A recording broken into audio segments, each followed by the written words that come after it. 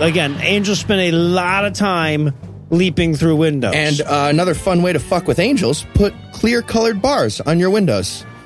They're just, shit, man. All right, you go. I'm going to go around the front. You go. We're going to meet and we'll fight there. Fuck. We both hit that hard. Just get some safety glass, one of those sliding doors. Angels keep running up against it. Thump. Jesus. All right, we got to get some stickers of angels to put on here. This is fucking gross. Or a cat. I don't know. God awful movie.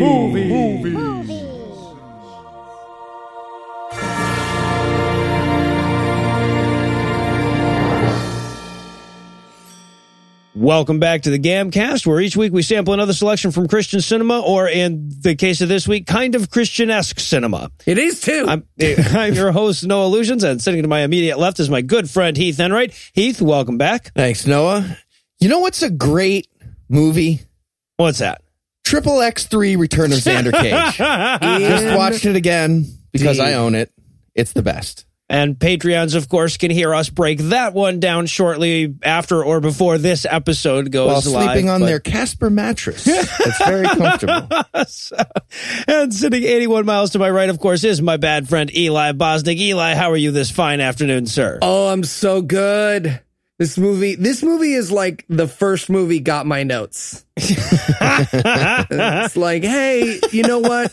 Enough with the angels. Let's just really get into Walken's minutia with his scrappy sidekick. And what a sidekick it is. So tell us, Heath, what will we be breaking down today? We watched The Prophecy 2. Also known as Walk and Talk, the movie. It's the story of a writer who bet someone that he could make a Christopher Walken filibuster get produced. And he won that bet. It's amazing. And Eli, how bad was this movie? Well, if you loved The Prophecy, but you hated all the plot that got in the way of the Christopher Walken goodness, you will love this movie. And just him. I do love this movie. I have been promised that the next one, even more Christopher Walken, even less plot. Well, I'll tell you what, you look at the cast, like, because this movie, at least there are names you recognize in the cast. They're not, you don't recognize them from the last movie or anything, but you recognize some of the names. But it's just going to be us next time. Nevertheless, he persisted. But it's going to be great. All right. So somewhere out there, some writer was handed this sequel. First movie was about an impending angel war. They sat down and said, what should we make the second movie about? And did not land on Angel War. Instead, they landed on Cherubic Terminator. Right? I mean, that's an adorable image. I wish. Just like, give me your diaper. All right. So I feel like walk-in performances are best measured in pauses. So how would you guys say he did, keeping in mind that the longer the pause between the words you say, the better he did? For example, I might say his performance, if I didn't like it, was unpleasant. All right, I'm going to say Miles. Wait for it. At the end of the episode, I'm going to say Davis. Miles Davis is the Christopher Walken of trumpet players. Oh, Jesus. Well, I thought he was really... Moving on. All right, is there anything you guys want to nominate this one for being the best at being the worst at? I'm going to say best worst acknowledgement of what prophecy means. I mean, they do acknowledge it, but the problem is if a movie is about a prophecy, then most of the characters can't really give a fuck about trying at the end. So the climax is just like, yeah, man, whatever. No, like, do your thing. It's been prophecy. Nobody cares. You know? And that really kind of is how it ends in a lot of ways, but not enough to make the name make sense. Eli, you got any best worsts for us? Can I go with best worst surprise actor? We will have a revelation as to who plays Michael in this movie. And the only way it could be more disappointing is if the Barney that dressed up for your 5th birthday turned out to be your dad's gay lover. I don't see why that's bad, necessarily. Yeah, I agree with Noah. All right, moving right along then. What's wrong with homosexuality? Nothing. I love gay people. Well, why don't you talk? Why would you make that joke then? I don't know. The idea of like, oh no, Dad's leaving. Well, maybe Dad was unhappy. Wow, we're really digging in. I'm so sorry. I like to think of our show as sort of a roast where nothing's off limits. Eli's a homophobe. I was going to go with best worst playing teen suicides for laughs. Challenge accepted, but sure. No, sure. You're the best at this. But yeah, no, look, I am a firm believer that teen suicide is fucking hilarious. But I know that there's a time and a place for making jokes. But it's useful as well. You know, if you can't handle the petty teenage bullshit, your adulthood has no room for you. But there's a time and a place for that. And the time is not when other people can hear you like now. So I'll move on. Yeah, the problem was timing with this teen suicide joke that we're going to get to. Dead. But it was the way they committed suicide? Yeah. Honestly, I have been repairing episodes of 13 Reasons Why with Yakety Sax, and I think you're going to love it. Patreon.com/13yakety. Right. Well, obviously, we're all excited to revisit the cutting edge computer tech of the year after I got married. So we're going to keep the break brief. And when we come back, we'll break down all the belligerently edited leftovers that are The Prophecy 2. So, Heath, how's that assignment coming along? Assignment? Yeah, the travel stuff that I asked you about last week. Last week you asked me about? Travel stuff? Look, man, we've got live shows coming up in New York City, Seattle, Salt Lake City, and we just added a show in Austin, Texas on September 22nd. Plus, we're going to be appearing at Skepticon in Sydney, Australia, November 17th and the 19th. People are flocking to scathingatheist.com for tour dates and links to buy tickets, and I'm putting links in the show notes and everything. But at this point, and after what happened with ReasonCon, I just don't want to wind up counting on Eli to arrange travel again. You know? Oh, yeah, that. So, I took care of that a couple days ago. It's fine. Awesome. So what did you do? I asked Eli to do it. Oh. I got it all worked out. Guys, check out my map. That's a treasure hunt placemat from Long John Silver's. And you already did the maze? First of all, how many better ways could there be to get to Austin than on a cattle drive, right? At least hundreds. I imagine a lot. Okay. How about this? For Seattle, I've bought 3 hoverboards. Okay, but what about Morgan? I figured I'd piggyback on yours and then... Eli, why can't we just fly in airplanes like normal people? Okay. Airplane request. Got it. Because part of the trip to Australia involves flying on an airplane. On? You said on weird, like... Wing walking? That's what it's called. Yes. Excellent. Awesome. Okay, good. I was worried you guys wouldn't have heard of it. All right. So, I mean, I like that. But what about Salt Lake City? 2 words, 4 syllables, llama try-in. I'll take care of travel, guys. Wait, hold on. Like a llama for the conductor? Because that sounds adorable, honestly. Right? No, I hope that's what it is. No llamas. I'm going to take care of it, and I'll make sure we have links to buy tickets for all 5 shows on the show notes and on the website after we post this episode. Okay. I mean, do you want to use my map? No, I do not. Well, can I do the connect the dots? Sure, but hey, word of warning, comic, real depressing. It's that's a spot the differences, Eli. Oh, I thought it was like meaninglessness of Garfield's existence. You okay? My wife is gone. It's cereal poison? little bit. And we're back for the breakdown, and we're going to start this one off with the monastic version of the Kevin Spacey Notebook opening from 7. Yes. Yeah. It's a weird start. It looks like some guy got like handed the book of Revelation to edit the day before the Bible was due. It was like, Steve, can you like fix this? It's tomorrow. We need it tomorrow. Doesn't make a lick of fucking sense. He's just like skimming through nonsense, crossing shit out. Does that say mouth sword? I don't. God damn it. I'm going to be here all night. All right. Big angel fight. Angels are like, meow, meow, meow, karate. I also like this movie starts with my GAM viewing prayer. I always open up with these words. I say, "Dear God, blind my eyes to these visions and deafen my ears." First lines of this movie. They warn you. See? Now, this is Thomas from the last movie, the hero. It's not that actor, all they do is show you the hands. Because they apparently couldn't get Elias, whatever the fuck his name was. Busy. It's amazing the extent of B-level actors they couldn't get for this movie. Blew their budget on Walken, clearly. Mr. T pities the fool that will be in this film. It's a good project. It's just not for me. So, and what we're learning here is that Thomas from the last movie became a monk and now sees visions of the end of the kingdom of heaven. And I just wrote Roman numerals behind the title, the sign of a quality direct-to-video film right there. Exactly. And now we get a quick angel eye view of a city as an establishing shot, and we meet what's-her-name from the 80s. Oh, and look, let's give credit where credit is due. This movie establishes shit in a hurry. It literally is a shot of her like nurse's badge, a shot of the time, and then it might as well cut to the editing room where some guy in headphones like mine is just like, you get it?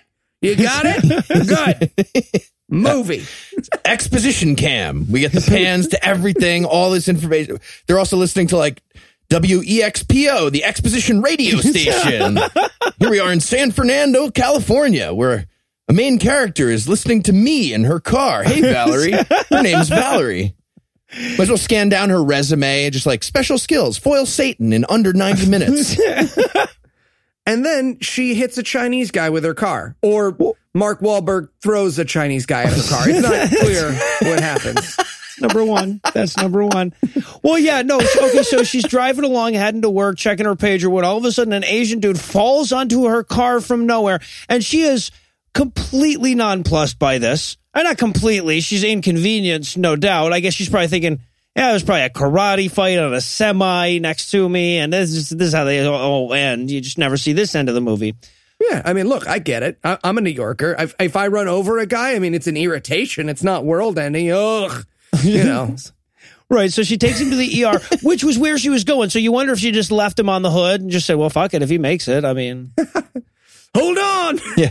I'm taking you to the right place. You lucked out. So now we cut back to that monastery where Thomas is freaking out and he's yelling, Gabriel's coming. And of course, they're trying to work around the fact that they don't have that actor. So we're just like people are talking to him through the door and shit. Oh, it is so good. Also, little side note here. I forgot the word monastery while this scene was going on and it was boring. So my notes are as follows. People are going crazy at the monkery. Monk house? Monk place. Monastery? Got it. Monkery is actually a word. Oh, well, there you go. Awesome. What's That's it mean? something a Scrabble player would basically know. Yeah. So Thomas has made himself a good crazy room by covering all the walls and stuff. And it's so funny because they give you like 8 or 9, Bela Lugosi died while we were making this, so we can't show the guy's face shots. But then they just show you the actor they got in his stead, who I have in my notes as Obi-Wan Keanu. Yeah. And he's got like all Bible pages and like yarn and push pins on like he's tracking a serial killer with the Bible somehow. Yeah, right. Spoiler, it's God. Yeah. By the way. He just spoiled the whole damn trilogy. So, yeah, okay. So now back to the city we go. We just have to check in on him, make sure everyone recognizes, no, he's crazy as fuck. But now we wind up in an empty parking lot late at night where we learn that this movie also couldn't get Viggo Mortensen back. We get vague Bela Lugosi is dead devil shots of just like the devil being like, sorry, Gabriel, heaven's not big enough for the both of us. And he does that finger kiss thing. By the way, I don't know what test screening they did where the finger kiss thing played well because they carried it into this movie. They sure did. Apparently, yeah. And they replaced Viggo Mortensen also. The guy whose biggest credit at this point was like a small role in Young Guns 2. Yeah, he was like, no, guys, I'm sorry. So like what? Like eating a flower from the first one wasn't mean enough. They were like, all right, let's have him eating a rose and spitting out thorns. They're like, no, let's just get an actor to do it normal, like a normal Satan, and he's cheaper. Wanted to see him like wrestling Audrey 2 from Little Shop. Like, all right, that's a tough Satan flower situation. So he kisses his fingers and then the ground, and then we get a close-up shot of Centralia, Pennsylvania. Call forward. Yeah, so this is sideways. Something I learned about recently. This is how we're learning about, or how we're getting Christopher Walken back into this movie. Because if you recall, at the end of the last one, he died and went to hell. He was dragged to hell by Satan himself. Well, Satan has just gotten bored with his company, apparently, and opens up a big crack in a parking lot to let him the fuck out. Yeah. And he crawls out all naked. He's covered in clay. It's a weird scene. I feel like Walken just showed up one day covered in clay. They're like, hey, man, Jesus, you know what? Doesn't matter. Just climb out of this pit. We're going to do a scene with this. This is perfect. I wanted the car that's in the thing sinks into the lava, and I wanted an Allstate agent to show up and just be like, uh-oh, looks like someone kicked the angel Gabriel out of hell. Don't worry, Lacey, we got your back. See, I was thinking about it the Thanks, other way. June. Like, does that car just wind up in hell? Like, there's like 14 people, just run the AC as high as you can. Hold on. Just like driving around, hanging drinks out of the windows. Woohoo! Some demon has to torture a car. This is fucking... You will be owned by Heath and Wright. For all eternity. Eventually you'll find a place to park, but only eventually. He will change your oil when you run out of oil. I changed the oil very on whatever. It's ridiculous. Yeah, I got the one that broke down anyway. So yeah, so this is Christopher Walken. He got a get out of hell free card so he could be in this movie. And now we head back to the hospital where Jennifer Beals, the Flashdance. Yeah, the hero of this movie. Oh, God damn it. She just got better looking and better looking. Remember? From Flashdance to 98. Nobody puts baby in a corner. Yeah, that's... Nope. Kevin Bacon teaches a town to dance again. You're thinking of Step Up to the Streets. Yeah. Okay. No.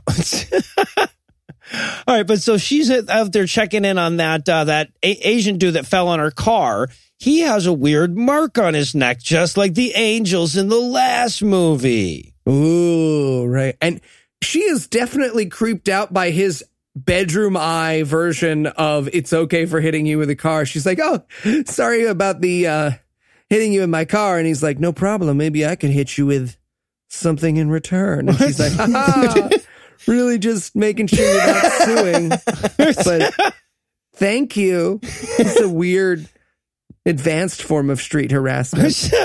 Come to this hospital often? Can I get you a little paper cup with a pill in it? No. No. I can get you one, though. Be careful. And of course, this whole time, perching high above them is Glenn Danzig. Oh, he ain't hurting anybody. Did he have a name? I think that's the character, yeah, in the credits, but yeah, no, that's Danzig. And if you don't know who that is, thank your mother for doing such a stellar job keeping you from walking his way, hearing his words, what they mean, what they say, etc. And he's perching. Old people, by the way, are laughing loving right now. This was music when we still allowed ugly people to play instruments. And yes, it was great. or sing. Yeah, exactly. He was the thinking man's Ozzy. Anyway. They're not allowed to anymore. No, they're not. I'd like to buy a guitar now. Lose 80 pounds. So, meanwhile, back in Thomas's crazy room, he's praying so much the candles just can't keep up with him. But no matter how much he asks God not to, God sends Christopher Walken to his room. Oh, and again, like we get maximum Walken in this movie where he just like walks around the room like, I don't like the carpet. It's I wanted so badly a redesign the like monk apartment montage where just like him and just something tells me I'm in the white tile. I wanted to see him moving dirty plates around. Just like, I'm trying to perch on this table. This is gross. Wash it. Just wash it immediately. Why don't you wash the dishes right away? It dries up. You live alone. This could be a loft. So, how do you feel about the phone? So Gabriel he's there because Thomas is having these visions. And Gabriel, Christopher Walken's character, needs to know who the girl in his visions are. He won't tell him, but of course, Christopher Walken has Bernie powers, as we learned in the first one. I don't mean Bernie like as in like Bernie Sanders. I mean like he can burn people, make them Bernie. Those kind of powers. That's true. Anyway, they skipped the part where he's supposed to kiss him, though, but he tortures him trying to get this information about his vision. Yeah, I'm sure there's a deleted scene where he went in for an awkward kiss and got denied by a half-charred corpse. He starts walking away. Fuck! Forgot to set up the snow angel thing. He's already all melty. This is on me. It's on me. All right, so we go back to the Asian angel dude. Daniel is the character's name. And he's at the hospital impressing the kids with his perching powers. Yeah, let me tell you, if you love this, you will enjoy what Heath can do with a lighter. I could put it on tables, balance it, all different. Why is this such a huge hit, though? Yeah, he's just balancing on, like, I can dance in any direction. Name a direction, kids. East, south, east. Dancing east, south, east. What? I would like to say that in my notes, I bet all my worldly possessions that Heath tried to do some of this perching and harmed himself up in the lobby while watching this movie. I might have had a job where I used to practice this sort of thing. There were bangs. There were bangs. I wanted a kid to just get mad at him. Ow, are you okay? No. You want me to come up? No. You want me to send Loki up? Yeah. Yes. But yeah, I wanted a kid to just get mad at him. They're in a hospital with like dying kids. The kid just be like, hey man, I got fucking leukemia and I'm 8. Tell us a fucking joke or something. You're balancing on a chair? Jesus Christ, all that setup? Yeah. But now this is just to introduce us to this scene so that the angel can ask Jennifer Beals' character, Val. They were so damn dead set on introducing this character and giving her a name, I might as well use it. The angel asks Val out on a date. And then we cut immediately to them walking after the date. Right. Just a tiny note. As he walks away from the kids to talk to her, he does the kiss fingers thing, which kind of ruins the whole, like, entertaining the children vibe. I'd be like, oh, cool, he's doing, oh, nope, kissy fingers. All right, this way, no one move, no one move. There we go. I was expecting him to catch on fire. And I think, no, only some angels, apparently. One kid in an oxygen mask just bursts into flame. Oh, fuck, shit. I got the right one, but still, I feel bad. Spread out like a snow angel. Please. You're making it weird. It's weird. So now there's something about this movie that I should probably point out, and I probably should have pointed it out right away. It's an hour and 20 minutes long, right? This very clearly was an hour and 50-minute movie where the Weinsteins just kind of went in and said, oh, God, Jesus, cut out as much as you can and still make it make sense and then put it out. And then cut a little more. Yeah, well, right. Yeah, exactly. I have a feeling that the editor wasn't going to be able to, didn't have a real hand in whether or not this was going to make sense, but at least they cut everything they could. And I feel like a bunch was cut right here because he's like, you want to go out on a date? And she's like, yeah. And then we cut to the next scene and he's like, so we went out on a date. And she's like, yeah. How about that date of ours? It was great. You want to fuck? I do. I do. Yeah. I do. Well, and when you see the tiny little snippet of dialogue that we do get between the two of them, you can see why they cut out every fucking thing they could. Yeah, they're walking home from a date. He's like, so, what do you think is the point of baby cancer? She's like, job creator? I'm a nurse there? I don't know. Oh, Jesus. Yeah, we also learned that CBO score? Right? Good year for me, huh? Jesus Christ. Seriously. Like Eli took a driver's test as a national program. You can use your piggy bank savings health account. Yeah, no, pay for your baby cancer. And then also, like, they start talking about her ex-husband and why they got divorced. And her first thing, like her first complaint is, well, he watched Cops an awful lot. And I'm like, you divorced him for watching Cops? But then she's like, and then he left. And I'm like, oh, because you were less interesting than Cops? I get it. I mean, to be fair, everyone is less interesting than Cops. Have you seen Cops? It's just paid soldiers beating up poor people because of rules we made up. Do you like the show Cops? Do you not like the show Cops? Are you serious? Dude, we You just can never make fun of Neapolitan ice cream.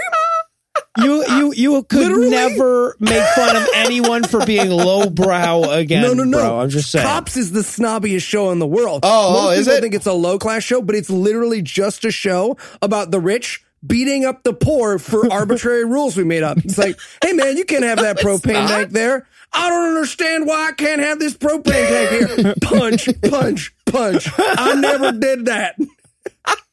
It's the best. It is literally the Coliseum. It's the literal American Coliseum. Like, we point cameras at it, but we just send in our lions, armed people, to go over and be like, you can't park your car there. Fight me. Punch, punch, punch. I never parked my car there. I swear to God. I swear to God, I would never lie to you. I'm a drug addict.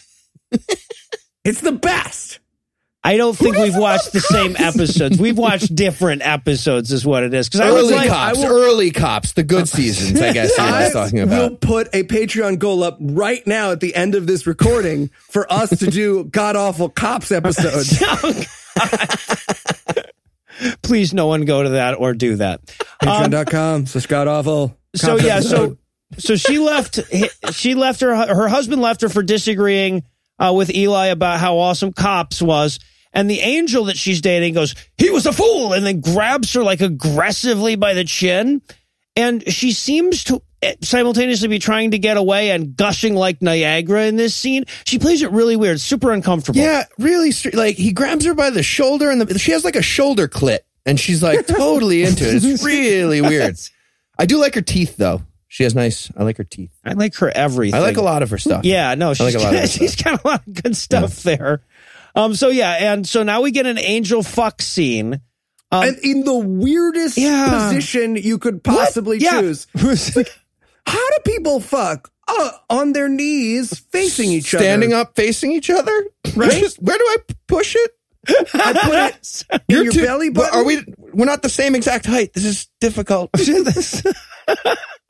And also, he is all but winking at the camera during this sex scene. He's like, I'm making out with Jennifer Beals and getting paid for it, guys. How about that? And he does some weird, like, wrestling style stuff. Like, I get, like, all right, let's get a little playful, maybe, like, do a little wrestle. But, like, he does, like he's going to do a suplex or, like, a people's elbow. It feels like that's about to happen. It's really weird. He just bends over backwards, slams her into the bed. 3 points! Yeah! He's just like grabbing her chin. Boston Crab! All right.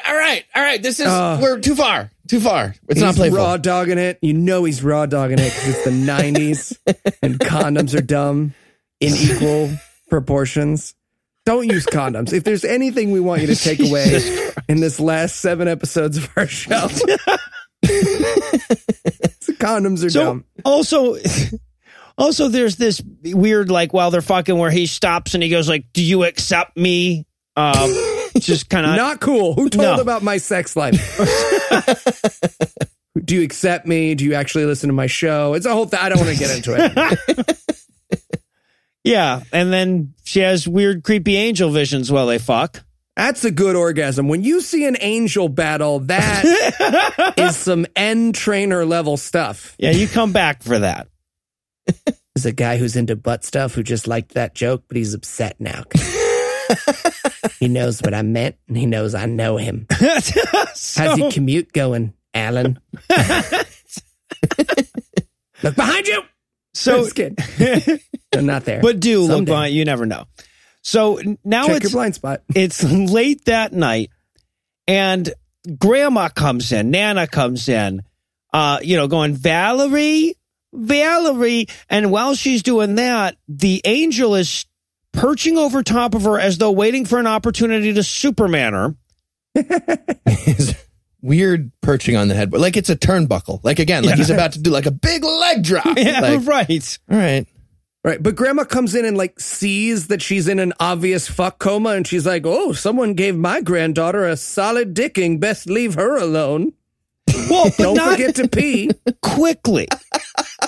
No, not quickly. She's not like, oh, let me go. She's like, oh, looks like someone gave her a solid sticking. Yeah, exactly. And, all right, click. Mom stared a little too long. Like, she had a thought and it went away, but she had a thought.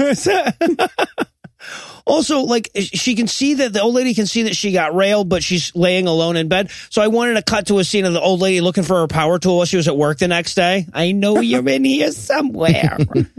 So, yeah, but the angel ducked out right before the lady showed up, and he went to a warehouse where Danzig was. Right. And Danzig is like, is it done? And he goes, it's done. And I wanted them so badly to be like, oh, yeah. Do like a special angel high five.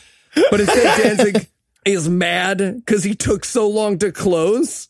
Yeah. You should have negged her. What are you doing, man? Me and Heath are offering a PUA class at the Y, if anyone like. It's called Patience is a Virtue. You could play a lady cop in like 10 years. What does that mean? What does that mean? What does that mean? Exactly. Crazy. I don't like the phone. So while they're arguing about whether he should have fucked her quicker or raped her or what, suddenly attack angels show up. And remember in that really cool scene from Prophecy 1 where, like, you know, Eric Stoltz has to jump at the angel just as he's leaping through his window and shit? Well, they decided to do that like 14 times in this movie because it was so awesome. And this is the first of those. Yeah, again, it's like someone translated all of the positive feedback they got from Prophecy 1 into Thai and then had someone who speaks a little bit of Thai read it back to them because there's just a tremendous amount of window jumping. Yeah, yeah, and where it makes no goddamn sense. Well, not that window jumping usually makes sense. But yeah, so we had two angels in the warehouse. So now two bad angel, good other angels show up to fight them. Both of these fights will be entirely shove-based, by the way. Yeah, lots of shoving with camera work done by an old woman falling downstairs. Apparently. Yes. My hip! Actually, we'll take that GoPro and use it for Prophecy too. All right. Can I blame McDonald's? Yeah, sure. Yes. Apparently. Absolutely. Also, we get a little bit of roof chasing, a little crouching angel, hidden Danzig there, and some knife killing and heart pulling. Also, do I have this right? Is there a white Rasta girl in a tub just watching one of the fights? In the alley. There's a tub in the alley. And she's like, oh, just fighting in my alley, sticking my head out to watch this angel fight out of my tub. What? I want her to be like, I just found this fucking place. This neighborhood's going to shit. I've been here for years, and it was really nice when I moved in, mostly gays and Hispanics, but now angels are pulling each other's hearts out every night. I got to move to Brooklyn. Yeah, well, then she runs away at one point, and I wanted to, like, see what happened. Like, she just, like, runs to the next alley and jumps in a tub, starts telling this great story to another alley tub person. Well, also, yeah, like, because you assume that, like, this meant something or something, right? Like you expect to see this character again in the movie and for there to have been some reason why a chick with dreads was in a bathtub during this fight. But no. And also, she sticks around and watches the whole thing, and like when he pulls the angel's heart out at the very end, she's like, oh, okay, I don't want to fuck him as much now. Too far for me. Far for me. And I'm a white girl with dreads, so that is saying a lot. That's pretty fucking far. And meanwhile, while this fight's going on, Walken arrives at the warehouse they just jumped out of, sniffing around like Bugs Bunny or something. Oh, so good. So at the end of the fight, Walken like descends and wins against band no one's heard of but Noah. And he gives him the backbreaker. And just want to throw this out there. If any movie producers are listening, Christopher Walken as Bane. Best idea. And only then do you have my permission to die. Oh. Wait, couldn't have been worse. Yeah. So he breaks band guy's back, right? And then Daniel, the Asian angel who does all the balancing, he's like, aha, you should come back to me because apparently you were on my side at one point, although we will never talk about that except for right now. And Daniel's like, no, you know Mark Wahlberg, I'm afraid. And he runs away. And Walken turns to the camera and goes, kids. And I was like, if Christopher Walken sings Kids from Bye Bye Birdie, I will love this movie forever. Just talks through it like Russell Crowe doing Jean Valjean. Just, what's the matter with kids these days? Come on. Noisy, crazy, dirty, lazy, loafers. Now we're on the subject. While we're on the subject, kids. Me and Heath's two-man production of Bye Bye There's Birdie. at least some That of was me my thinking, senior play. like, I should let you guys go the whole way with this. At least part of me was sitting there going, no, I don't get it yet. A little bit more. So yeah, so the Daniel escapes, the angel that fucked her. And so then he turns and pulls Danzig's heart out. And I'm like, well, that's all the him we're going to get in this movie. And now he's off to the dry cleaner because he sniffed out a dry cleaning ticket when he was in the warehouse and is now following that clue. That is the best beginning of the scene. He shows up at the dry cleaner and he gives the longest pause before he says hi. Yeah, right. The other actor is terrified for like 30 seconds. He's shaking while Walken just stares at him. And then he's like, hi, like, hello today. He always talks like David Cross on acid. That's what Christopher Walken, I think that's like part of his thing. Also, movie about angels, least realistic thing in it, white-owned dry cleaners. Let's be real, people. Let's be real. So yeah, so he goes to the guy who's running the dry cleaner and he's like, hey, I got this ticket. Tell me where the person lives who brought this in. And the guy's like, no, I can't. No. And so he uses his Dark City hush powers to knock him unconscious. But Christopher Walken doesn't know how to computer. He's an angel. And this also, is this amazing. computer is from the 1400s. I am so happy that this was a choice they made for this movie. It's like Christopher Walken's character's weakness is he doesn't know how things work. Yes. In this very serious, very gory movie about murdering a woman before she gives birth to a neophyte, it's like, oh, Windows 95, we meet again. Wait, it's DOS. It's way earlier than that. Yeah. And he tries to eventually use the computer himself and it starts quacking. It makes duck noises. Why was it quacking? Who does that? There's definitely a cutscene with Walken just quacking back at the computer angrily. I would give anything for that cutscene. Yeah. What's the matter with quacks these days? So now we check in on Jennifer Beals, whose granny is now, okay, so she's waking up the day after fucking this angel, and she has pregnancy aches. She's angel pregnant. Well, she's got like full-blown AIDS the next day. It's too crazy. Yeah. Yeah, and so her and her Nana, her grandma that lives with her, start arguing over whether or not grandma's going to cook her eggs, because you need eggs when you're pregnant, I guess. And like this gets angry. Like Nana's so pissed, she starts yelling in Spanish, throwing shit around. Yeah, grandma gets weirdly angry about the egg. Like, it looks like she's about to like hold down the daughter and like spit raw eggs into her mouth like Big Brother. Like a bird. So, yeah, so she heads to see Valerie heads to see the doctor, and sure enough, she is pregnant. Grandma was right. And she's like, I've only been with one man, and that was just a couple of days ago. And I'm like, wow, that's a shame for everyone involved. Valerie and all the men and all the lesbians. And yeah, wow. But she's not just pregnant. She's in her second trimester. So what? Apparently he shot a fetus out of his dick into her womb. The ultrasound is just Kim Jong-un doing a thumbs up right at you. Look at that. Day 2. No way. So, angels just have balls full of Carly Fiorina videos, apparently. They just fuck you straight past the abortion laws into the second trimester. You can't do anything about it. And that must be it, yeah. So, okay, so now we cut to 2 new characters in a parking lot so that we can have fun with teen suicide. Okay, now wait a second. The characters in this are the guy from Buffy, who my generation will remember, and Brittany Murphy. Yeah. And that is very uncomfortable because Brittany Murphy is dead now. Mm-hmm.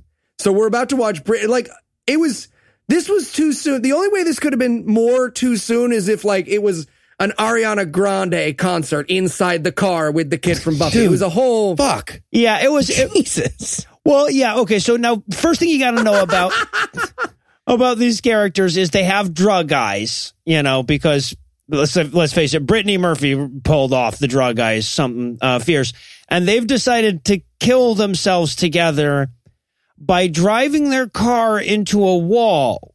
That's but it's like 20 feet away. Well, yeah, right. There, you could 14 get up miles to like an hour. 5 miles an hour. Yeah, there's no way you're killing yourself on this wall.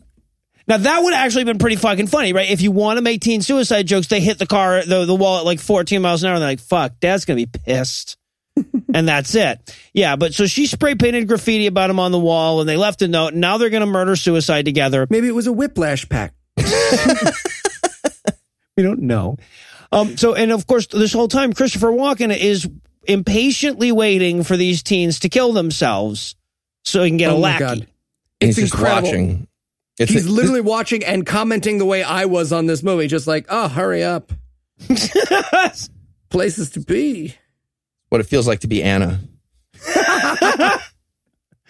So, yeah. So after this horribly inefficient suicide attempt, the dude dies, but the teen girl, on the other hand, is Brittany Murphy. So she dies too, but not in this movie. Just...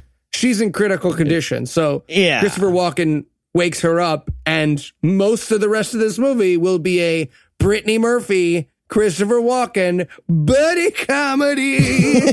It will be. An enormous amount of the remaining film. Again, Prophecy writers just did not make this movie about the things they needed to make it about. Last time I would have watched a buddy comedy with Christopher Walken and his undead buddy. This time I would have watched a buddy comedy with Christopher Walken and his undead buddy. They're moving in the right direction is what I'm saying. Positive reinforcement. Yeah, no, I got a lot of hope for number 3 here. So, okay. So now we have to get another angel autopsy, because that was another cool part of the first one that they're trying to revisit here. And the only other non-Christopher Walken actor they could get back was the guy who played the coroner. Mm-hmm. So we take advantage of that. So the cops have drug Valerie in to look at the dead angel bodies because they know she fucked the dude once. How? How do they know that? No, they found the receipt, the laundry. She got laundry done for him while he was in the hospital. Bracelet. Right. They found the hospital bracelet at the scene. Okay, so they know that she was a nurse when he got... Yeah, that's it. Yeah. Now it makes sense. Great job, writers. To every nurse in this hospital. We are bad cops. I feel like we didn't have to bring each one down to see these dead heart-pulled bodies, but I mean, they look awesome, right? Doesn't it all look like a rubber doll that we repurposed from the first one? And of course, this dead guy also has a weird angel tattoo. Very important that we see that. And that's when the coroner from the last movie shows up and he's like, Val, come here. I need to exposit at you. Yeah, it's so weird. Who do they think is going to be watching the Prophecy 2 that didn't see the Prophecy 1? Were they hoping that this would not hurt their box office set? What is the point of a summary? I mean, I know this is a little bit of a sequel problem, but like 40 minutes into the movie, they're like, oh, and by the way, here's the plot of the first one. Yeah. So that this movie will make sense? No. But also, like, the conversation doesn't make any sense because the coroner's like, hey, I know exactly what it is. This is a dead angel. I know dead angels when I see one. My buddy Thomas knew all about dead angels, but he burned to death in Act 1. And she's like, why did you tell me any of this? And she's like, forget I ever told you any of this. She's like, yeah, but why? And then he leaves. That's the conversation. No more movies for me. Bye-bye. And then just, again, to point out all these beautiful, delicious moments in this movie that don't make sense, she looks back at the body and gets a nosebleed. That will never come back. No. I wrote my notes like pregnant angel fetus nosebleed, that is. And sure. That's she just got a real nosebleed. And they were like, all right, well, you guys crushed that scene. So we're keeping that. So you have been standing around Christopher Walken for a while. It tends to happen. So now we cut. Like when you make a great Ariana Grande joke and Heath doesn't laugh with the right timing. Man. So it ends up having to be cut from the episode. It's like that. Did your nose bleed when that happened? So now we split. Now we're going to cut to a coroner's van where they're loading up the angel bodies.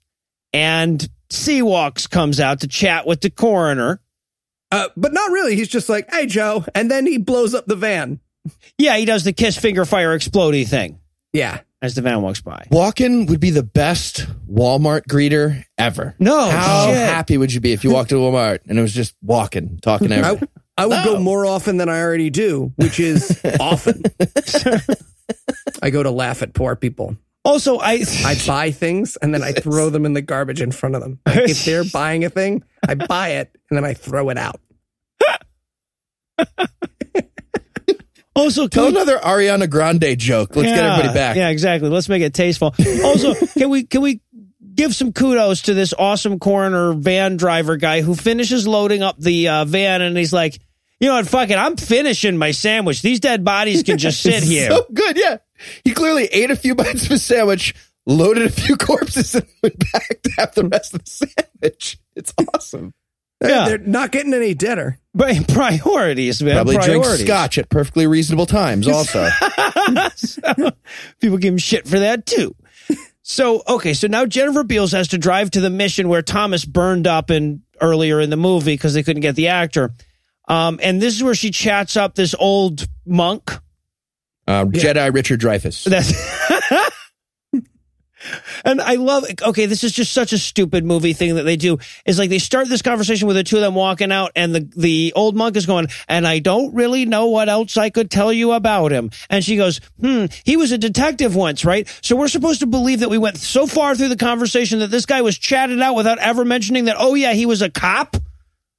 Well, to be fair, there was like 40 cut minutes of like a good girthy, wide, like a Coke can. Sorry, did you want to know about his job or life or anything? No, actually, now that you're, I'll stick monk. with this. Like this is a house for gay guys. That's what this is.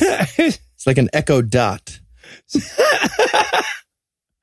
So she's basically like, could you maybe tell me any of his dirty little secrets? And the monk's like, well, that would move the plot along nicely now, wouldn't it? Come on upstairs. She shows him the angelic script, but it looks like a bad number 3. And I wanted him so badly to be like, that's a number 3, but you did it wrong. It's only got 2 bumps. You got to imagine a camel.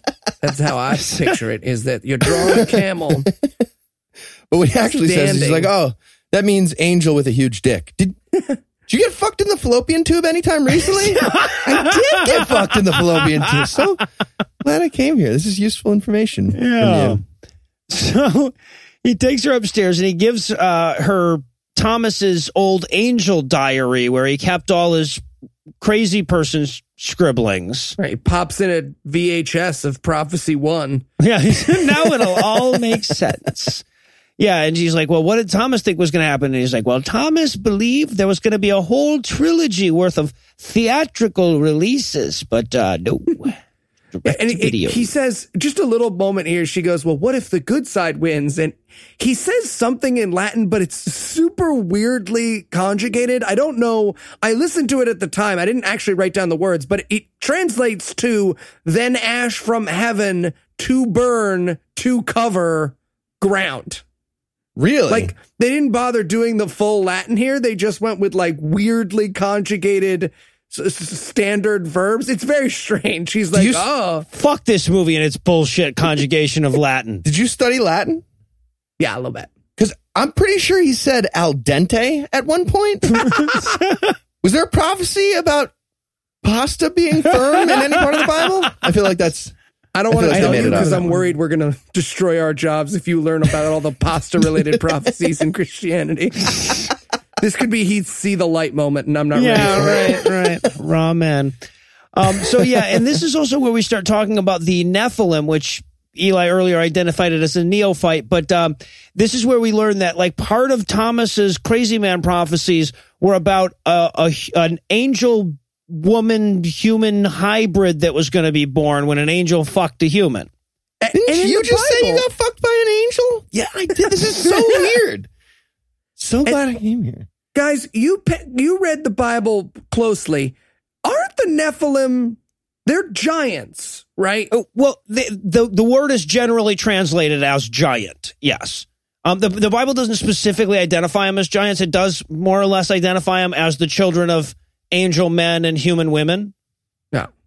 Well, but it strongly implies that they're giants and like super strong and super warriors and shit. Well, I was really excited for like a giant baby movie, you know, like a Look Who's Talking 3 bringing up baby combination with Christopher Walken. I mean, doing the voice. We don't know what 3 has to offer yet. We don't know. That's not what we're getting. This big. So she realizes that she's gonna have a giant slide out her vag. So she's not super happy. Well, doctor, I want to set up a C-section. Like nowish. So yeah. All right, so now Gabriel takes Suicide Girl to the dry cleaner to find stuff on the ancient computer for him. Yeah, he needed her just to do computers and drive, I guess. Those are the two things he can't do. Mm-hmm. Anything with the word driver, and he can't do it, I guess. Well, that's what's going on. Also, can you golf for me?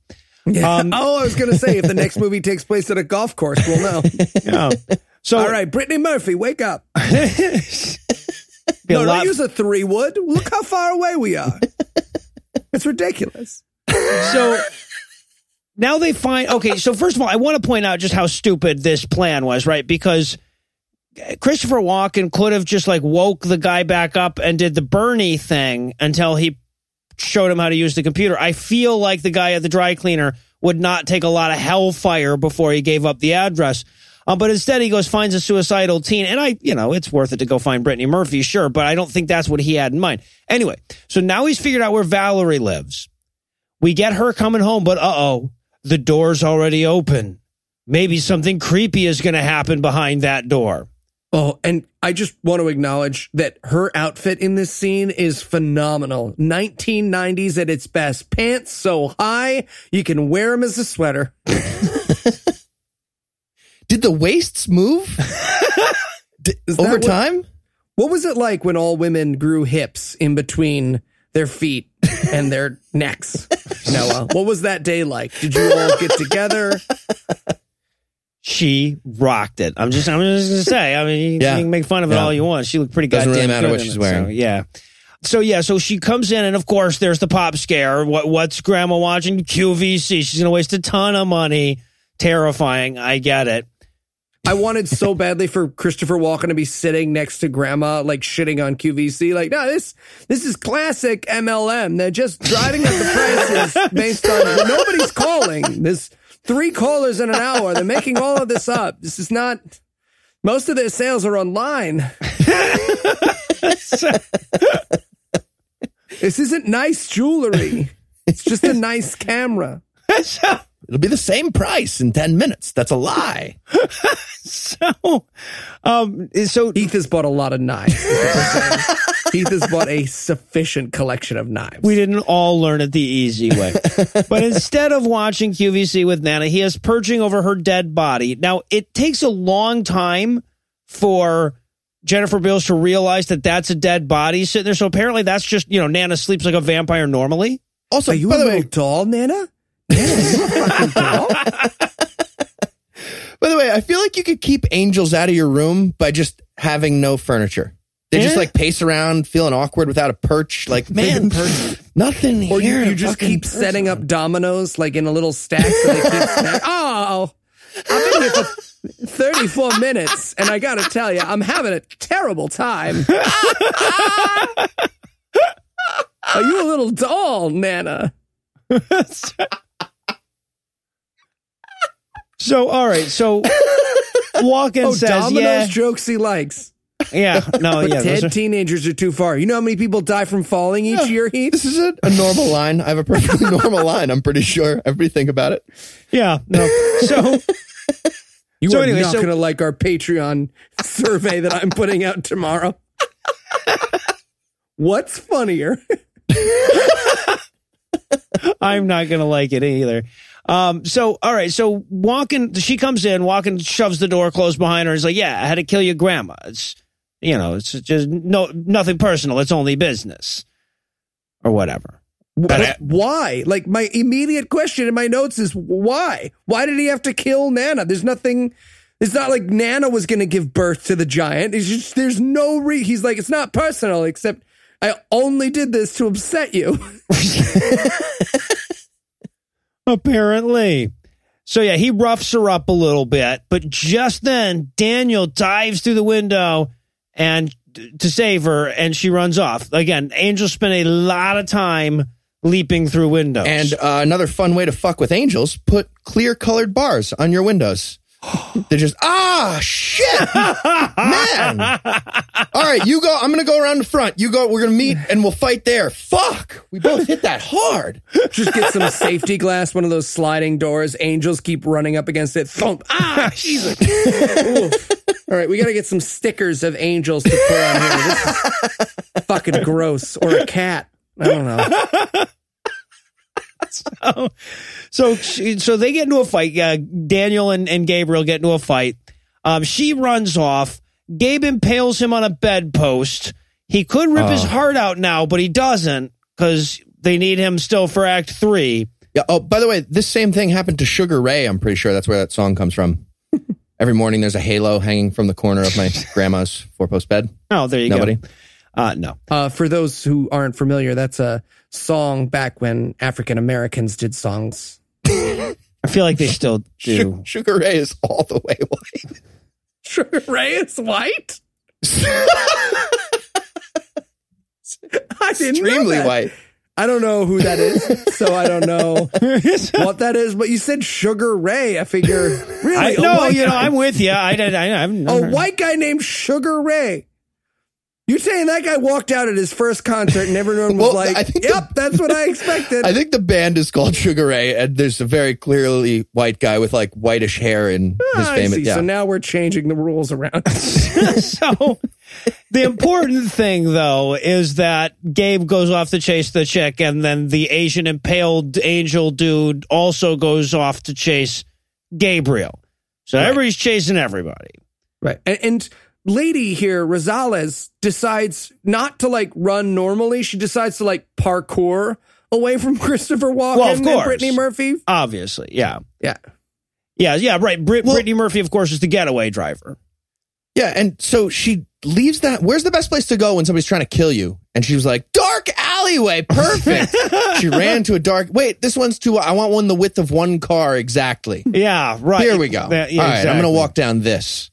Yeah, so surprise, surprise, they try to run her down and she has to jump over a fence, and then there's a scary dog, but then they run over the dog too, I guess. I don't know. Through this whole scene, she's like consistently outrunning a car.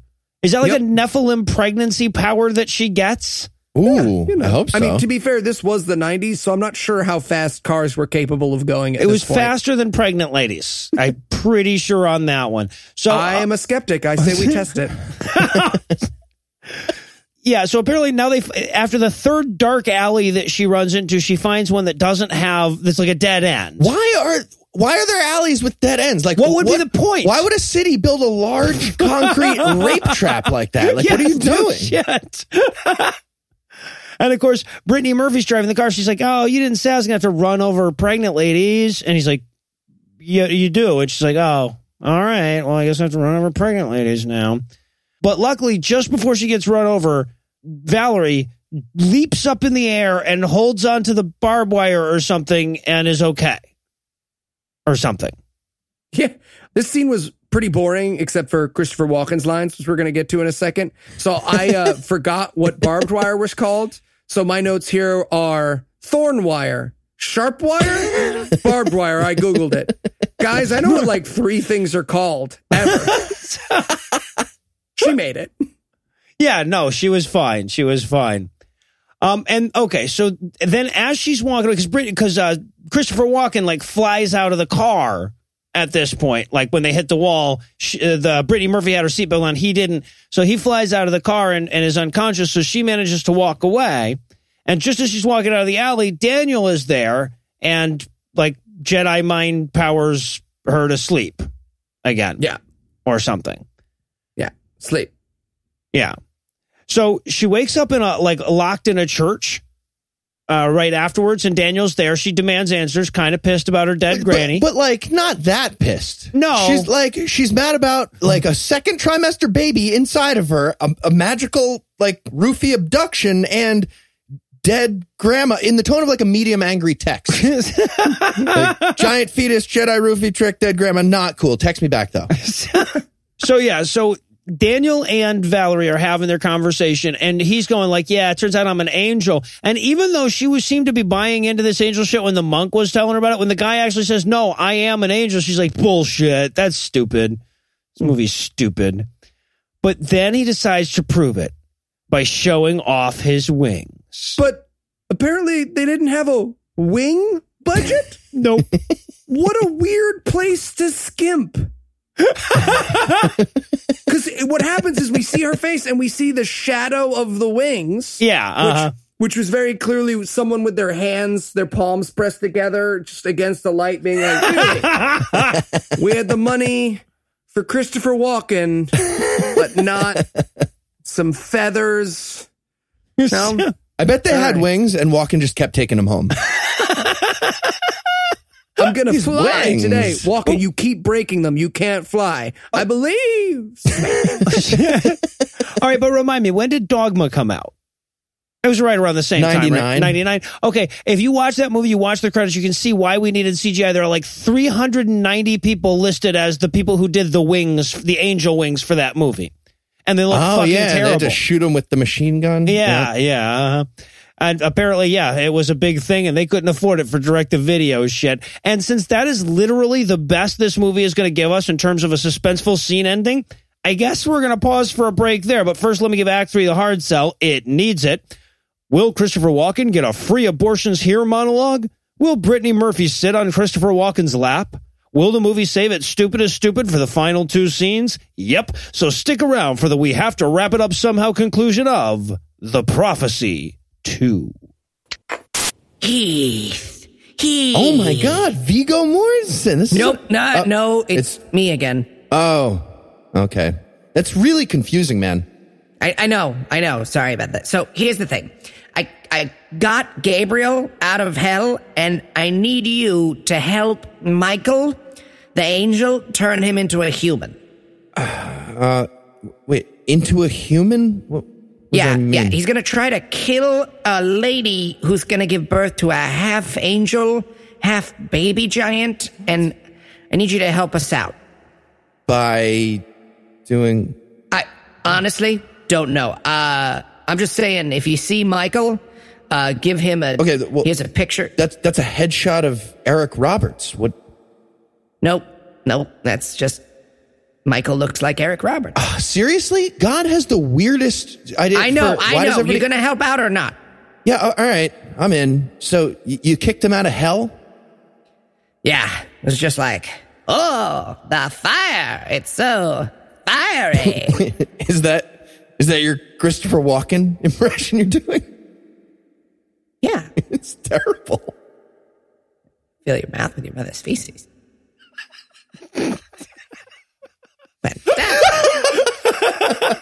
That's a better Walken. Ow. That's a better Walken. Ow. We're making soup. Oh, what happened? Eli, I need you to wake up and serve me. Oh, but didn't I just try to... Yeah, I know. Happy birthday, by the way. Oh, thanks. And so now I'm... Yeah, for now.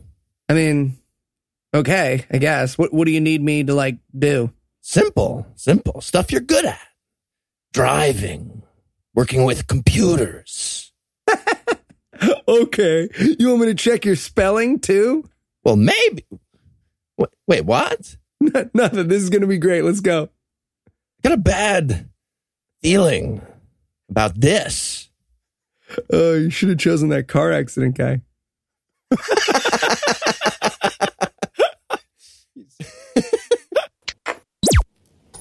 And we're back for more of this shit. We're going to rejoin the action with Brittany Murphy chilling at the least appetizing diner on earth while Seawalks chats with the cops outside.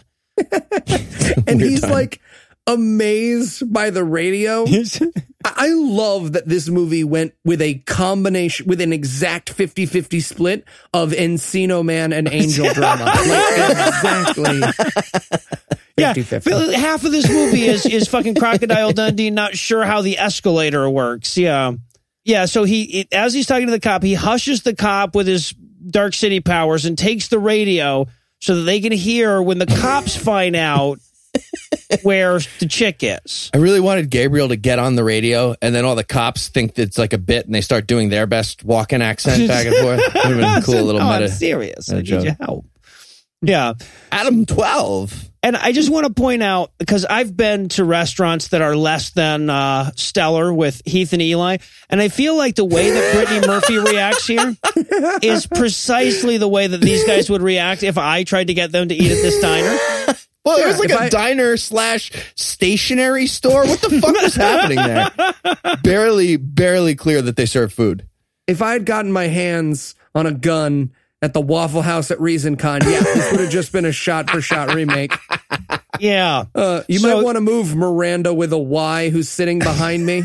I'm going to go ahead and end this before our pregnant waitress comes over here to take my order. So Eli doesn't like Cops? Pregnant people. Yes.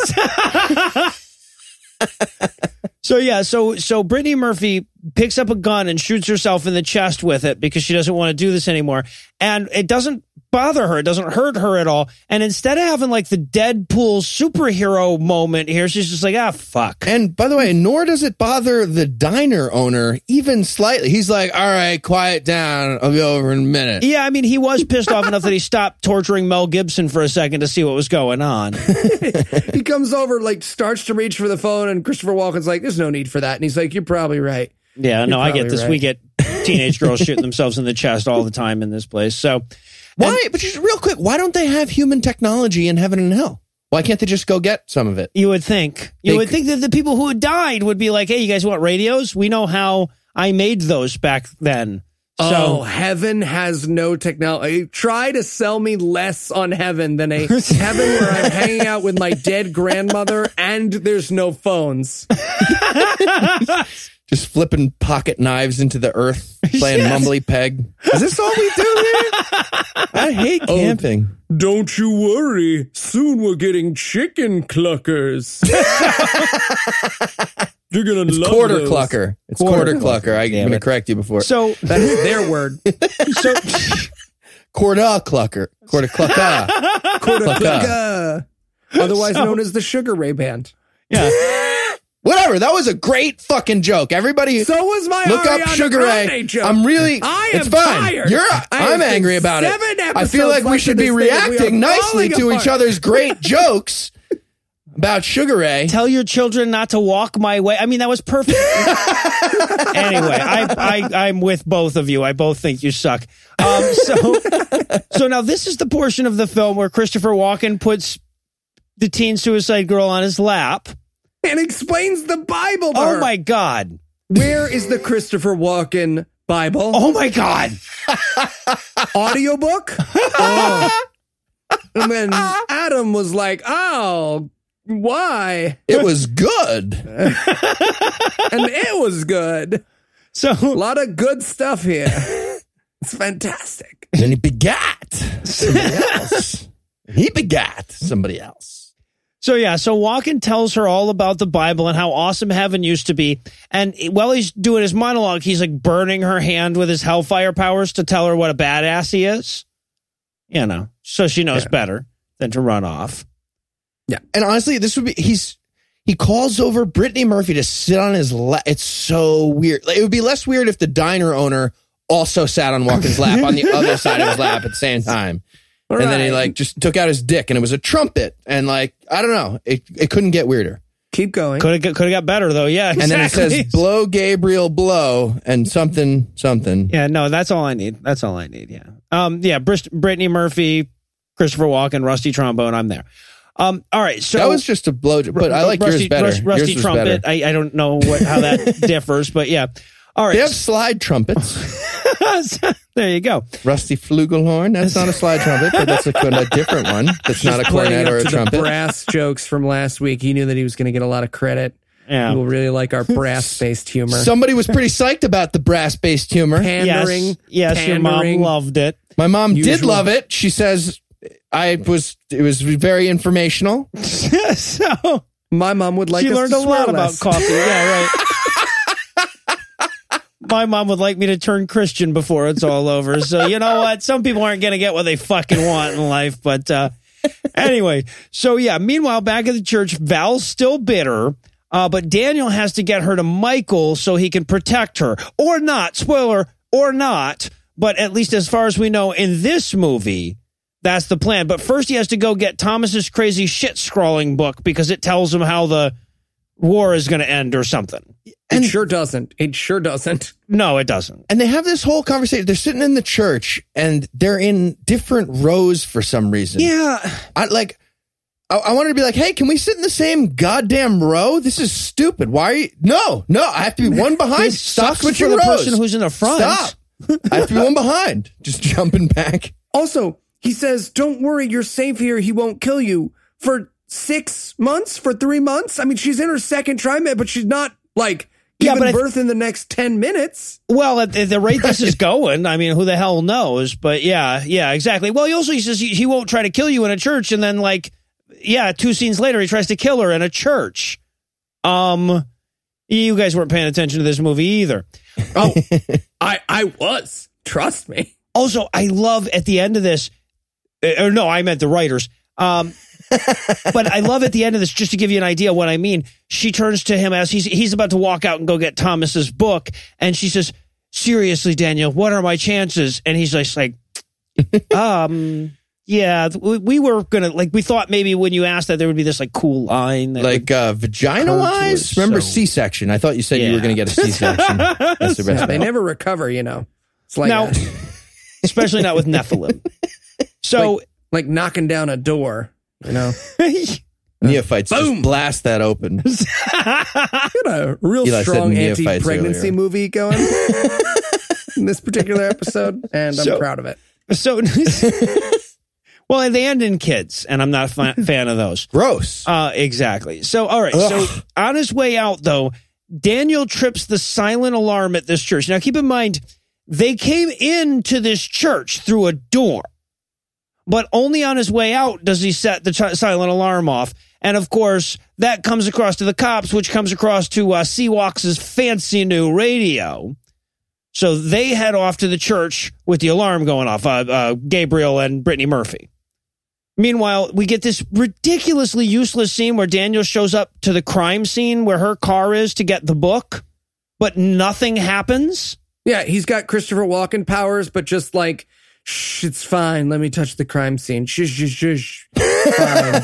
Don't be afraid. He's like saying his "don't be afraid" catchphrase, and I wanted the cop to be like, "Oh no, I'm not afraid. I just would like you to." Hey, it's fine. Go ahead. Hey, look, I found Stephen Avery's keys. Or just keys. I just found keys. Thanks. So, who are you? Don't worry about it. I found keys. Meanwhile, back at the church, Seawalks shows up because he responds faster than the cops do because Brittany Murphy has this stellar knowledge of exactly where every church is in this town, apparently. And so she runs, like, she hears him coming in and runs apparently to, like, where the noise is. Why does she do that? But then she thinks better of it. She, like, runs to where the noise is and she's like, wait. Not all noises are friends, and starts to but it's Christopher Walken. So stupid. It's like checking the Acme Dynamite. Like, don't go right near it. Don't check. You press the plunger. You know it's about. Fine. I wanted to just dive through a stained glass window and tackle nothing and be like, oh, I swear that worked when he did it. I saw them do this before. Walken's just standing there laughing at her. I am badly cut. Yeah, so he walks in, she's hiding, but of course he can smell her because he's an angel. Well, he says, I can smell you.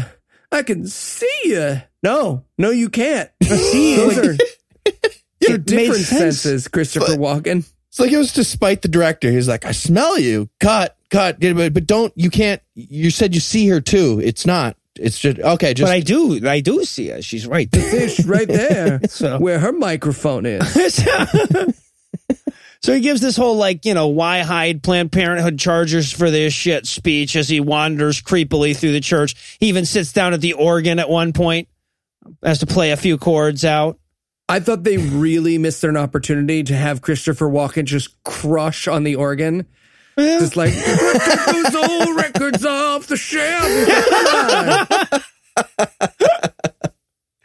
I would have liked a duet there, too. That would have been good. Or like a call and response. Like she walks out of a hallway playing the trumpet back to him. Yeah.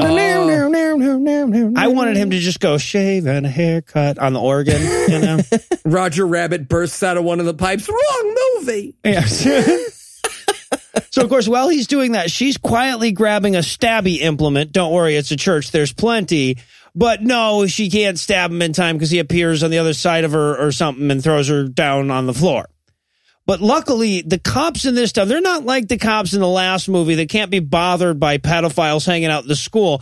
A fucking silent alarm goes off at a church, and 3 cops show up with guns drawn.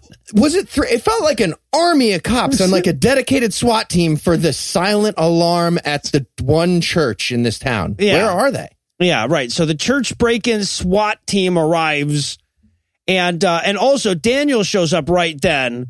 He's got to come in to save her. And Brittany Murphy, in her attempt to escape, hands Christopher Walken the gun, but he doesn't know what guns are, so he's like, no, fellas, wait a minute, and gets shot 85 million times. But the cops see what happens, right? Like, she runs up to him with a gun, and then she hands the gun to him. He clearly doesn't know what it is, and then they all shoot him. Like, well, technically, he's got the gun now. I guess he's the one we're shooting. It's because she's like a bad toddler pretending to be a ghost, just like, oh, where's the gun going? Yeah, so, I guess the music ran out while he had it, so the cops shoot him. And as the cops are shooting him 8,000 times, Daniel rushes in under the bullets, snatches up Jennifer Beals, and rushes off. Luckily, none of those bullets hit anyone else. But he did drop Thomas's crazy book. And Walken that will not matter. Not really. No, there's nothing that will tell us later. But yeah, Walken falls presumably dead, but not.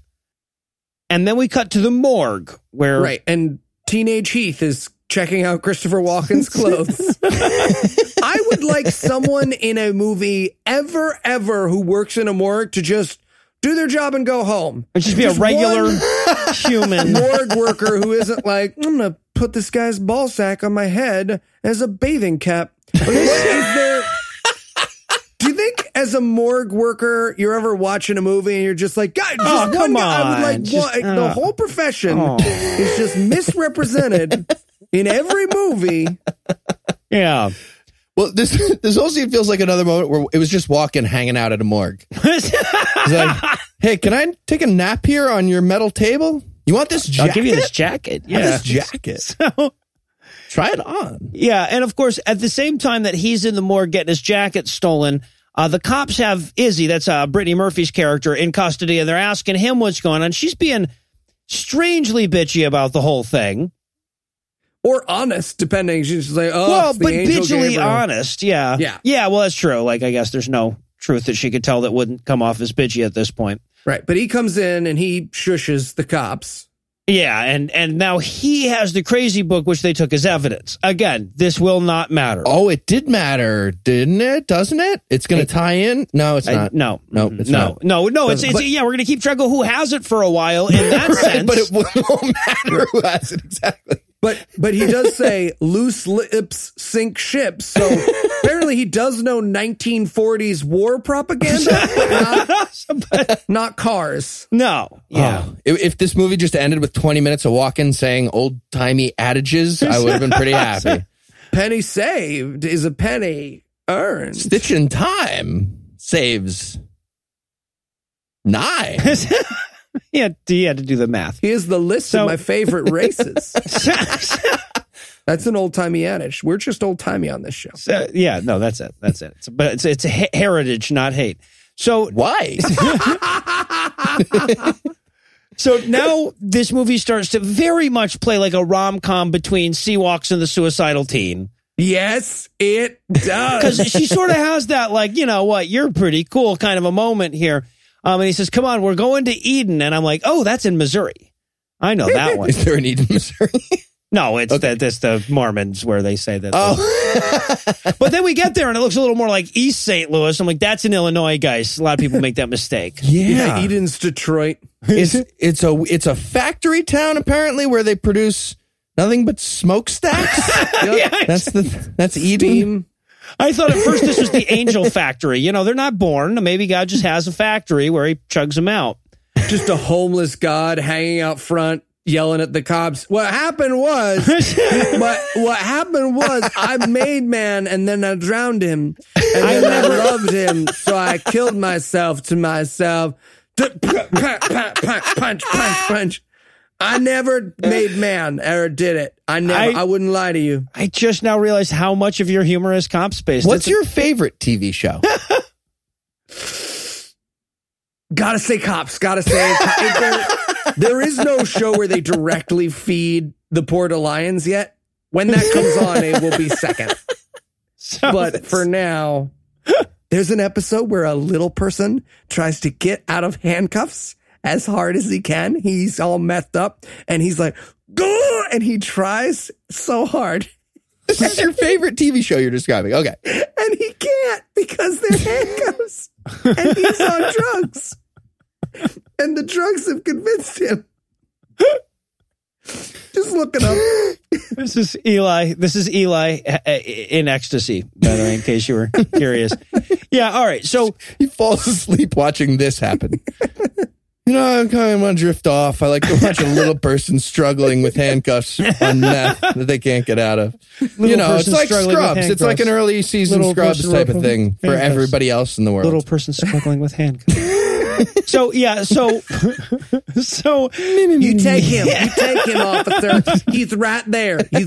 Just a white woman with no shoes, pointing like a triangle point. Her wrist is up, and her fingers pointing at her husband. Him right there, officer, right there. He came in. He scared my dog. He scared my dog, and then everyone gets the shit kicked out of her. When are we going to get a Cops sponsorship? It's about time. God damn it. Oh, you guys are listening. Yeah. All right. So they walk into where Eden is. Now, first we got Valerie showing up, right? And we've got just this factory with angels just perched here and there throughout. Oh, it is perched central. And they're like sullen birds who hate their parents. That's pretty much. They're like, oh, meh, meh. And like, I thought a bunch of them were about to like fly away and just shit on Valerie's head as they flew over. No, they say it's lucky. Oh, getting a bird to shit on your head? Yeah, that's true. Who says that? Eli does. Oh, well, there you go. Someone comforting you after a bird. Yeah, apparently. Yeah, exactly. So, okay. I have heard that, though. So he goes to like, Daniel goes to take the girl to see Michael, and Michael's like minion or whatever stops him. And he's like, Michael wants to see just the girl. Cuck. So he takes him off, or he takes her off to go meet up with Michael. And who is Michael? But Eric, I have 51 pending projects on IMDb. Roberts. Eric ER. Roberts. Love it. Eric Roberts. You will remember him from literally everything. You'll remember him from getting to have sex with Angelina Jolie. That's all. That's that guy. I don't care what movie he was in. He got to have sex with Angelina Jolie more than 0 times. Did he? Billy Bob Thornton? You thinking of Billy Bob Thornton? Also Billy Bob Thornton. Did Eric Roberts? Was he dating Angelina Jolie? I believe so. Really? Yeah. In Dirty Dancing?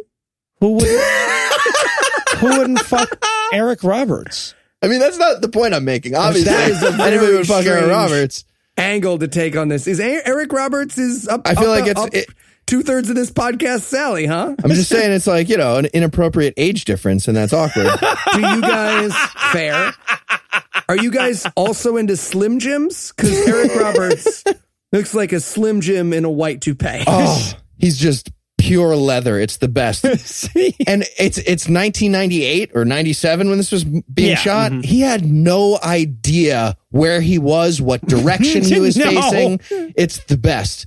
And honestly, this whole set is so weird. They're in this like fucking apocalyptic factory, like dystopian paintball area. Yeah. And I wouldn't be surprised if him and Walken rented this place together instead of a trailer. And they were just like, we're going to live in this fucking place for this shoot. We get to film Act 3 there, though, damn it. And they did. Yeah. So she goes off to talk with Eric Roberts and or Michael, the angel Michael. And this is also when Seawalks shows up at the factory with Brittany Murphy.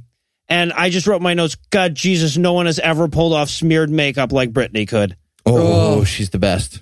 She's amazing. Yeah. And he gets out of the car and he goes, what a dump. And I wanted him to just do Who's Afraid of Virginia Woolf with the angel behind the gate. Like, what movie is that from? Where the girl has the thing. So now, next time, if you ever see like a really serious production of Who's Afraid of Virginia Woolf and she says, what movie is that from? You have to scream Prophecy 2. I don't care if you get thrown out of the theater. That's your obligation now. There's a Prophecy 2. If that ever happens in my life, I'm going to lose it. It's going to be big trouble. I'm going to just go see those. Just hoping. In case. Yeah. So, okay. So, and also there's this bizarrely stupid scene here where she goes to Brittany. Too. Sorry. I hope that happens. So Brittany Murphy, as they're walking up, there's an apple tree that has one apple on it, and she reaches up to eat it, and then Christopher Walken goes, don't eat that, trust me. Zing! Bible jokes. Also, tiny moment here, but they've obviously run out of angel names, because when Christopher Walken comes over, he goes, Guy Mael, good to see you, the old angel... Tony, the angel here. Are you the bad guy in the Smurfs? Also? So Smurfs. we move over to, while he's chatting up the gate angel, we move back to Michael chatting with Val, and they're saying words, but no information is being exchanged here. Literally, I'm not sure I can protect you. I don't know what I can believe. What do you want to believe? believe it? No. Then don't. What? There you go, 1998. There you go. You win, 1990s. You weren't the 1980s. Yeah, right, exactly. We didn't have to rise that high. Yeah, okay. So now Michael leaves her to go chat with Gabriel so we can get some angel shit talk. Yeah. And the only way this scene could have been better is if Michael had turned out to be played by Al Pacino. But this was close. Eric Roberts and Christopher Walken facing off about bitchy angel infighting is pretty delicious. I feel like they were just arguing about like the factory that they clearly rented together. Like, you kept stealing my drugs and peanut butter. It's like a tape line down the middle. Give me back my penguin pants. Which is a call forward because I'm going to rip out Heath's heart. All right, so Michael threatens Gabe with super hell, I believe, at one point. And then Gabe is like, oh, wait a minute. I have a bunch of evil angels in an army flying above me. Were they just flying around behind him this whole time for like 2 movies? Just in case he need to make a point to Eric Roberts? Just like he turns around, they're all just like sitting there texting, doing like crosswords. It's the time. Shit, sorry, flying in circles, right? Now Circles, all right. No. Evil angel. Where's that movie? The just angels waiting for Walken. They could call it Waiting for Walken. Nothing to be done. Samuel Beckett reference in there. Yeah. We're highbrow. Highbrow. Damn. We've all gotten our little boutique jokes into this episode.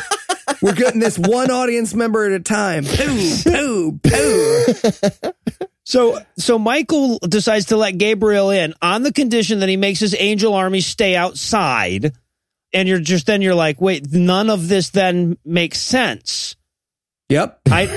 And Christopher Walken acknowledges this. He's like, yeah, but wouldn't that mean that this whole movie led up to like a game of hide and seek? And Eric Roberts is like, I cannot feel my lips at all. Nom, nom, nom, nom, nom, nom, nom. Yeah, what is the plot here? I don't I have know. like in the secret Bible prophecy, it said hide and seek, winner chooses apocalypse or no apocalypse. Like, Well, is that the plot? Throws themselves off a thing. Well, we'll And it's get fine. yeah. No, it's going to get even less Loser. sensible as we go. So Michael runs over to explain to Daniel that she must now face Gabriel on her own for reasons that make no fucking sense. And Daniel's like, well, but I'm going to rescue her. And he's like, no, you can't do that. And he's like, I'm going to. And he's like, yeah, none of this doesn't really matter. Just go ahead. Who cares? And Eric Roberts noticed the actor playing Daniel about 3 lines into this conversation. Like, he's clearly talking to nobody at first. Then he's like, oh, shit. You're right there. All right, guys, I'm talking to you. Told them no second takes, and they took the I blinked and a hole in my face tore open. I'm sorry.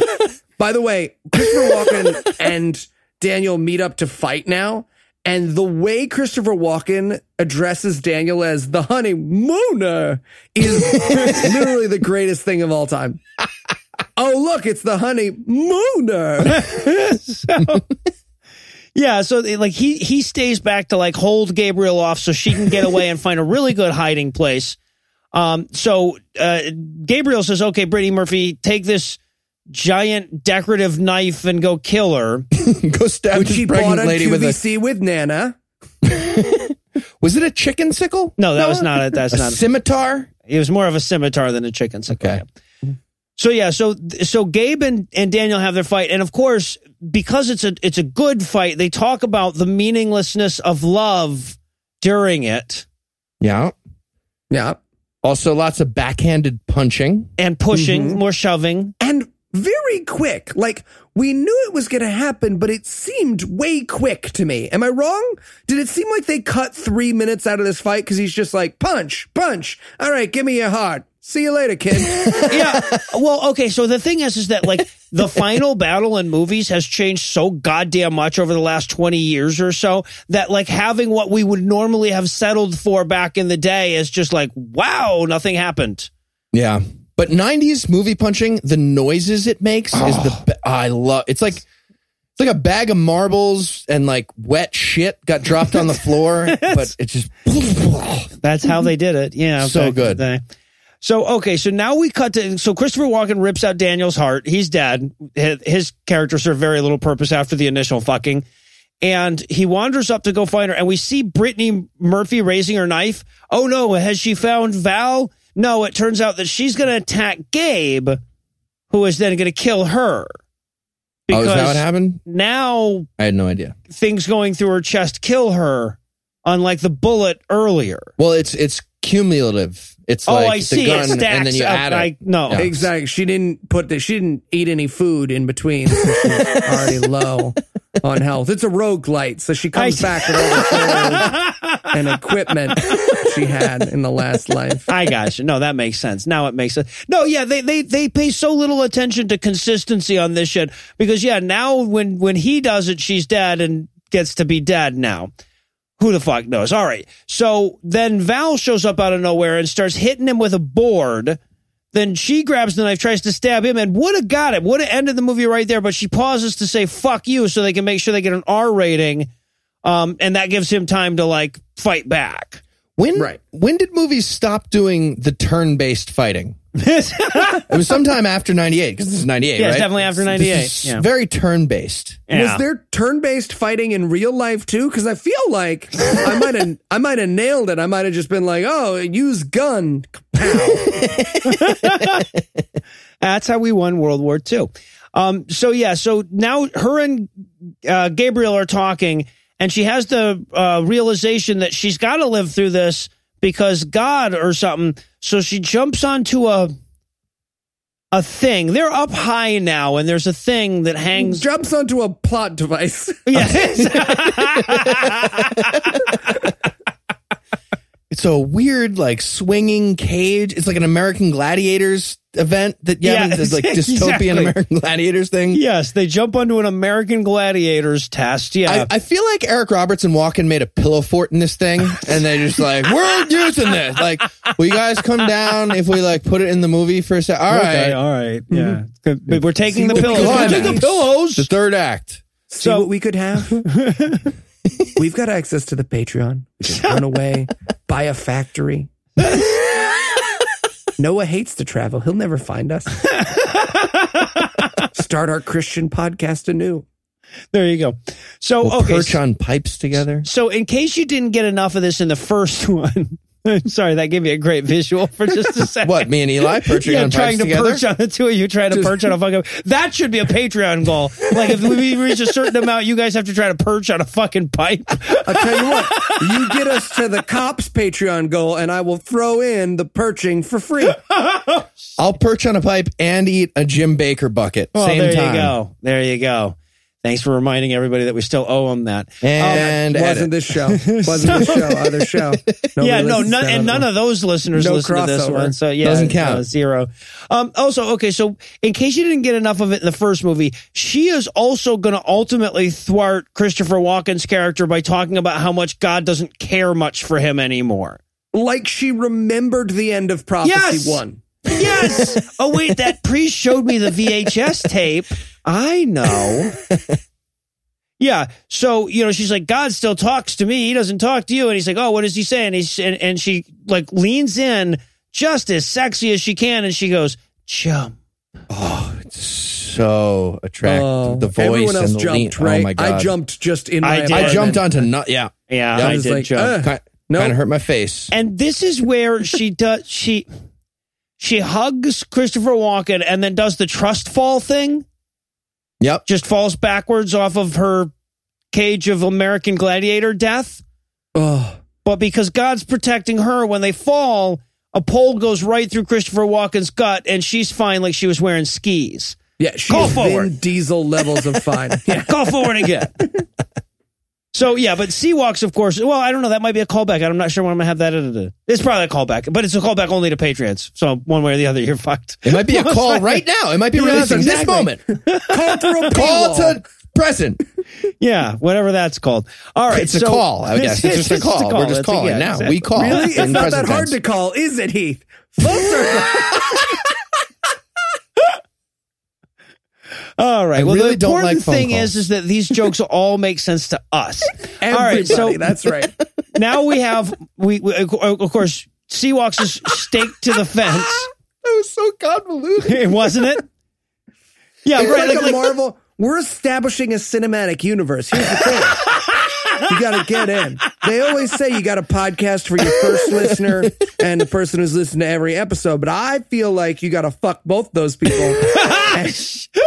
They join you 85 episodes down the line. Someone tweeted me the other day. They were like, oh, I'm so happy you're part of the show now. I'm a little behind. I was like, you have so much to catch up on.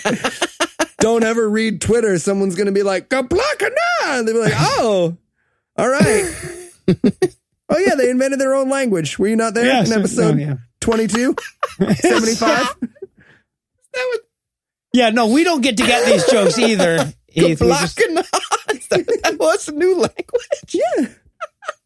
Twitterese. Yeah. All right. So, so Christopher Walken is staked through the heart, or staked through the stomach, I guess, because he has to have his heart pulled out yet. Eric Roberts has to show up. And he's like, look, if I'm going to do one of these prophecy movies, I get to pull out a heart, right? And they're like, yeah, no, we can do that. But he doesn't. No, he does neck finger pushing instead.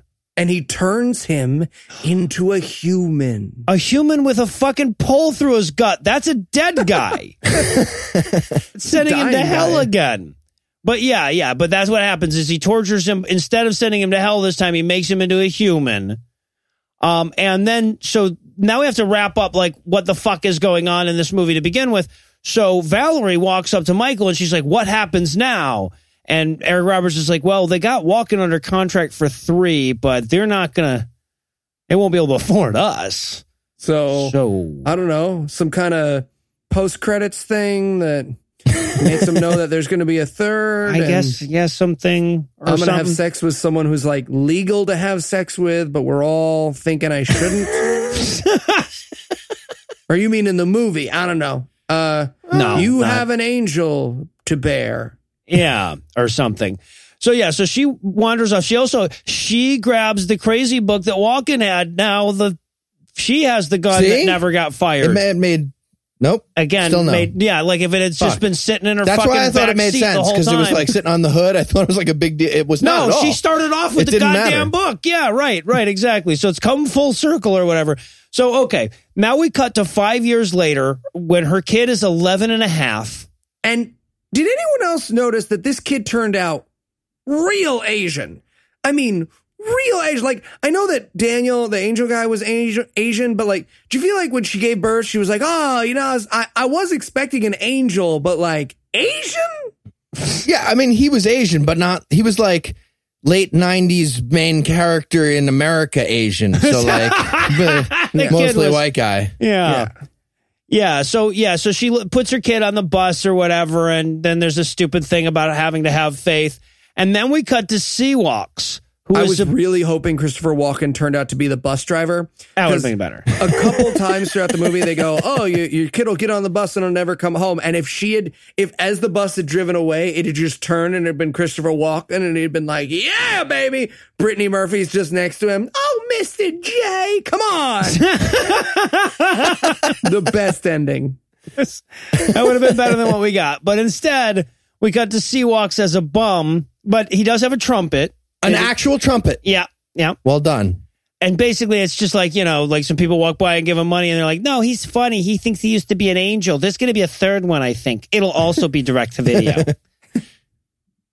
And that's it. And that's it. The movie ends. An hour and 15 minutes after it began. All right. So I can't help but imagine, as I said, that this movie started off as a 2-hour flick and the least interesting 40 minutes were excised, which means there were 40 minutes less interesting than the stuff that we just watched. Kind of like the show today. Yeah. So I wanted to propose that we wrap up with our guesses for the best, worst deleted scenes from the movie, not this week's episode. I'm not asking you to predict what I'm cutting out of Eli's jokes, but what were the best, worst deleted scenes that we're pretty sure were in there at first? Ooh, I'm going to say Walken open mouth kissing a giant fetus. I'm going to go with Brittany Murphy signing Christopher Walken up for Facebook. All right. The years don't quite match up, but that would have been... I don't want to use that profile picture. How do I friend... You can change it. You can change it later. How do I friend your daughter? I want to... Are we friends now? I want to write on her wall. Hey, give me your angel baby. Love, Grandpa. Have you seen Cops? Best show ever. And I like Donald Trump. And well, that's going to do it for our review of The Prophecy 2. That's not going to do it for the episode just yet, because we still need to do this part of the show, even though it's kind of obvious what we're watching next. So, Eli, tell us, what's on deck? The Prophecy 3. Oh, should we keep watching these? Is this a good idea? Of the Walken. All right, can we should at least watch the last Walken one. Yeah. Right. We can renegotiate after the last Walken one, but I feel like we're probably going to watch all of them. Well, 4 and 5, I believe, were like released the same year, and one of them's like an hour and 6 minutes long or something. Can we not? Yeah, well, I don't know. We'll do them both at the same time as an episode of Cops. I don't know. Patreon.com. Can we do none of that? Like, none of that is going to happen. We'll watch Cops. But I want to point out that, like, this movie, the third one in this trilogy, actually takes a step down from like Jennifer Beals and Danzig. Like, there were literally no other recognizable names in the cast for this third one. So I'm really looking forward to this. It's going to be back to our bread and butter, I do believe. So with bread and butter to look forward to, we're going to bring episode 93 to a merciful close. Once again, a huge thanks to all the Patreon donors that help make the show go. If you'd like to count yourself among their ranks, you can make a per episode donation at patreon.com/godawful and thereby earn early access to an extended ad-free edition of every episode. You can also help us a ton by leaving us a 5-star review on iTunes and by sharing the show on all your various social media platforms. And if you enjoyed this show, be sure to check out our sibling shows, The Scathing Atheist, The Skeptocrat, and Citation Needed, available on iTunes and wherever else podcasts live. If you have questions, comments, or cinematic suggestions, you can email godawfulmovies@gmail.com. Legal services for this podcast were provided by the law offices of P. Andrew Torres. Our theme music was written and performed by Ryan Slotnick of Evil Giraffes on Mars. All other music was written and performed by our audio engineer, Morgan Clark, and was used with permission. Thanks again for giving us a chunk of your life this week. For Heath Enright and Eli Bosnick, I'm Noah Lucius, promising to work hard to earn another chunk next week. Until then, we'll leave you with the Breakfast Club close. Brittany Murphy spent the next decade plus as a very successful actress. The obstetrician still tells stories about the light and trumpet noises that came out of Jennifer Beals' vag. Great.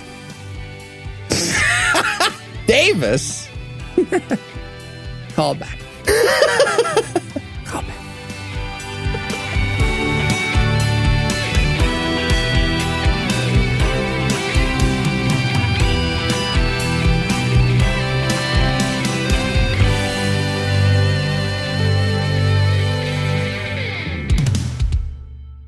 All right, now I throw up a rainbow. I can't. So it's not sad. Nobody's sad when they throw up a rainbow. See, that's their commercial right there. That's an advertisement Fuck the Irish. for Lucky Charms right there. The Irish throw up rainbows all the time. So, Morgan, now that you've got the image of you and a little papoose on Eli's for the belly, first time ever. Yeah.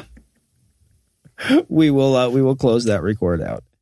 The preceding podcast was a production of Puzzle and a Thunderstorm LLC, copyright 2017, all rights reserved.